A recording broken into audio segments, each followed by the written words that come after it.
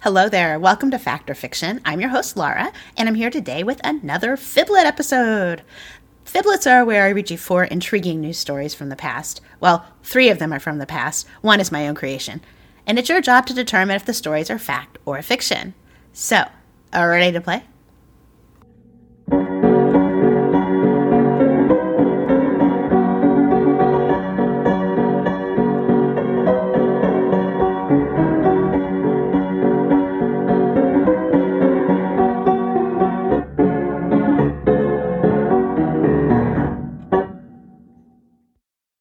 Welcome back. Today's episode has some crazy stories about some unique individuals. You're going to hear about a psychic who tries to solve a murder. You'll learn about a murder that happened at a house of ill repute. And, there's a story about criminally indecent cyclist that I kind of hope everyone will enjoy. And then there's also an older criminal who just can't seem to stay out of jail.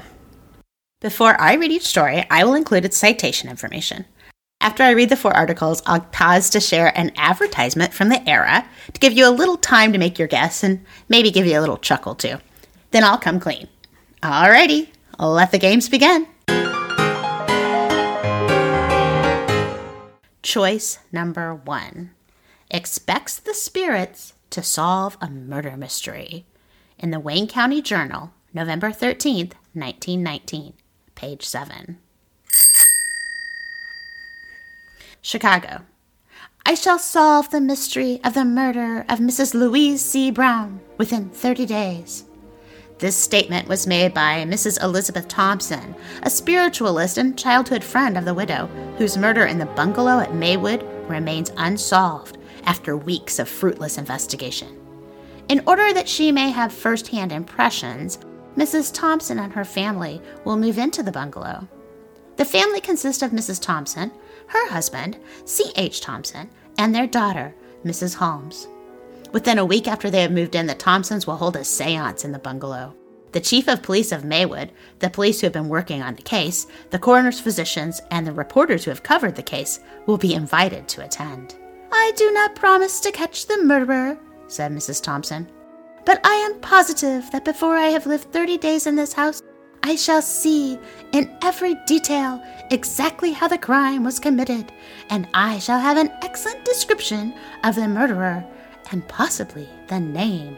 The Thompsons have been in London. They arrived in Chicago recently, and last Monday, Mrs. Thompson heard of the murder of Mrs. Brown, and when she recognized in the slain woman a former schoolmate, she determined to make the effort to solve the mystery by exercise of her spiritualistic faculties.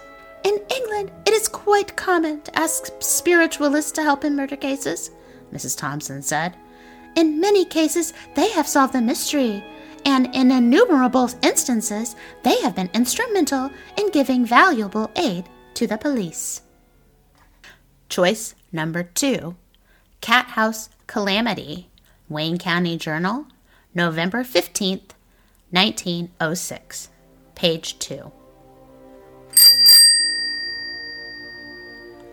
On May 22nd at 2 o'clock this morning, George Pounds was heartlessly slain by Andrew Patchett.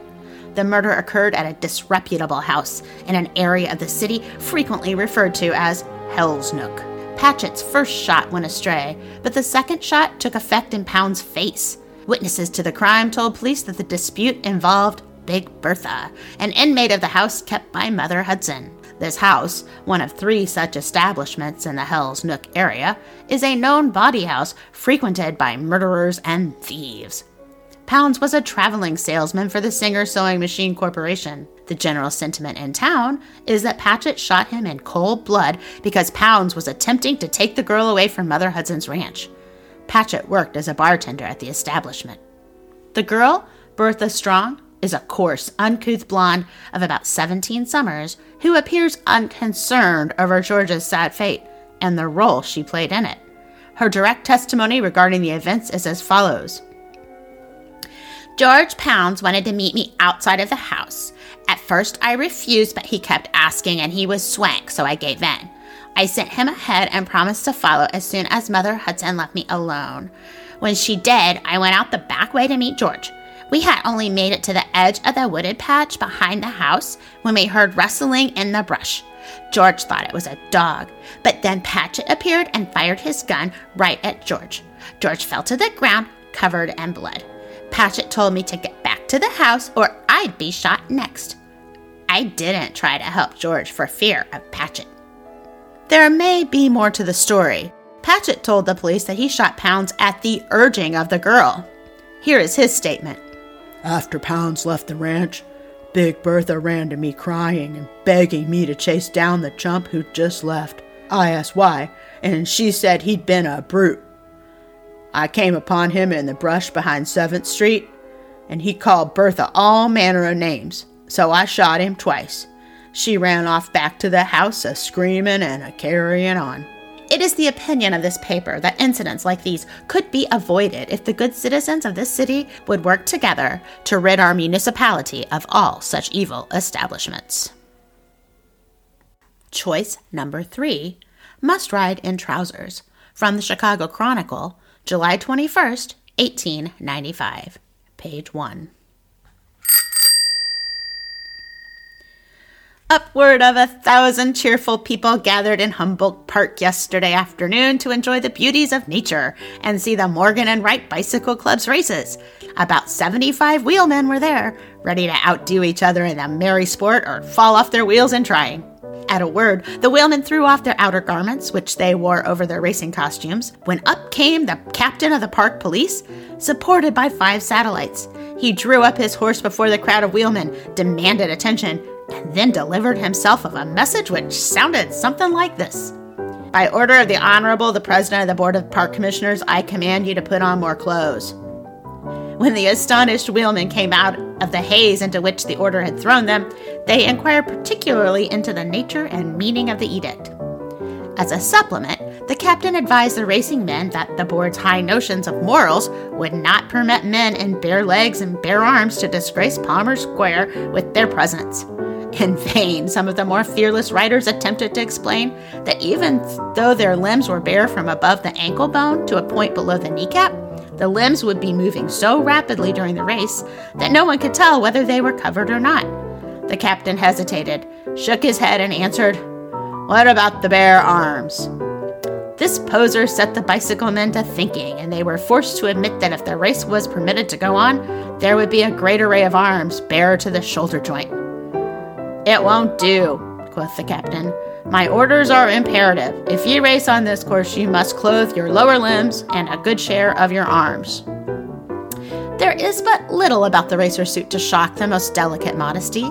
The legs to the knees are covered with light muslin. The calves are bare, and every wheelman is proud of his brawny muscles. The arms are bare to the shoulders to give the reader freedom in action. With his sinews encased in a tight-fitting garment, the wheelman would never be able to sprint. Choice number 4. Almost half a century in prison, going in again, from the Wayne County Journal, the 13th of November, 1919, page 7. Wheaton, Illinois. This community is interested in the fact that old Harry Myers, also known as Muldoon and King, has served almost half a century behind prison bars and is again headed for the penitentiary. The old man is 83, pleaded guilty before United States Commissioner Mason to the charge of defrauding the government by means of a raised money order. According to his own admission, Myers has been a crook more than 65 years. His hair and mustache are white and his frame slightly bent, but he shows no physical trace of the many years he has passed in confinement. Myers is not his right name, but that is the name he took when he started in on his career of crime at the age of 17. His most notable exploit was the robbery near this place of an old couple named Fairbanks by torture and putting lighted candles to their feet to make them divulge the hiding place of their enemy. This robbery, which stirred the entire country, was committed in 1880. The Fairbanks lived near Wheaton. It became known to Myers and 2 pals that the aged couple had a large amount of money secreted in their home. The house was isolated. One night, after Fairbanks and his wife had retired, they were awakened by Myers and his pals. Demands were made upon them for their money, but they insisted they kept no valuables in the house. After a search that revealed nothing, the robbers tied Fairbanks and his wife with ropes and then put lighted candles to their feet. Unable to stand the terrible treatment, the couple told the robbers where their hoard was hidden. It consisted of currency and negotiable bonds to the amount of $13,000 and represented their life savings.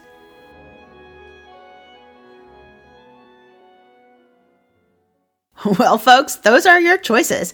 I'll pause to read an advertisement from the 1898 Chicago Tribune advertising some of Munyon's cures. Mr. Collins testifies for Munyon. Mr. C.L. Collins, a well-known railroad man on the C, M, and ST PRR, residing at 1504 Fulton Street, Chicago, Illinois, says, I suffered from over 4 months with sciatic rheumatism in my right hip and limb. I had tried numerous remedies that promised a sure cure, but any relief obtained was only temporary. My case became so serious that I was not able to sit down, and every movement caused intense pain. It was then I applied to Munyon for relief, and after the first treatment, I noticed improvement. In 1 month, I was entirely cured. Mr. Stafford also cured. C. Stafford, number 142 Colorado Avenue, Chicago, Illinois, says, I suffered untold agony with rheumatism and lumbago for 6 weeks. I believe I was never without pain. I tried several remedies, and failing to obtain any relief, I was induced to consult Munyon's specialist. My case was carefully diagnosed, and Munyon's rheumatism cure was prescribed. 1 small vial completely cured me in 4 days. I have also used Munyon's kidney cure in my family, and the results were no less marvelous. This is what Munyon's remedies do. Headache relieved in 7 to 10 minutes, colds checked in a few hours, coughs quickly relieved and cured, rheumatism relieved at once and cured in a few days, sore throat cured in 3 hours, chills and fever broken at once, kidney and stomach trouble, insomnia, nervous diseases, liver complaint, piles, neuralgia, catarrh, bronchitis, throat troubles, all female complaints, and diseases of children relieved at once and promptly cured. At all druggists, 25 cents a vial. Open day and evening, Sunday, 1 to 4. At the Atwood Building, Clark and Madison Streets.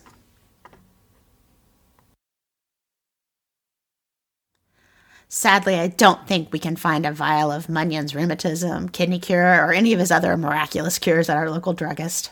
Ah, the good old days. Well, enough reminiscing about medical cures from 1898. If you're still listening, I'm sure you're excited to learn which of the stories I made up. Was it choice number 1, expects the spirits to solve a murder mystery? Choice number 2, cat house calamity? Choice number 3, must ride in trousers? Or choice number 4, almost half a century in prison, going in again? Drum roll, please.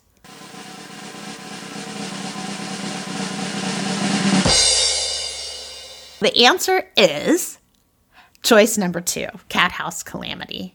Now, I did base that on an article about a shooting that occurred at a brothel when a bartender followed a man out and shot him in cold blood. And then also that story did include some editorialized comments on the nature of such establishments and why they needed to be removed.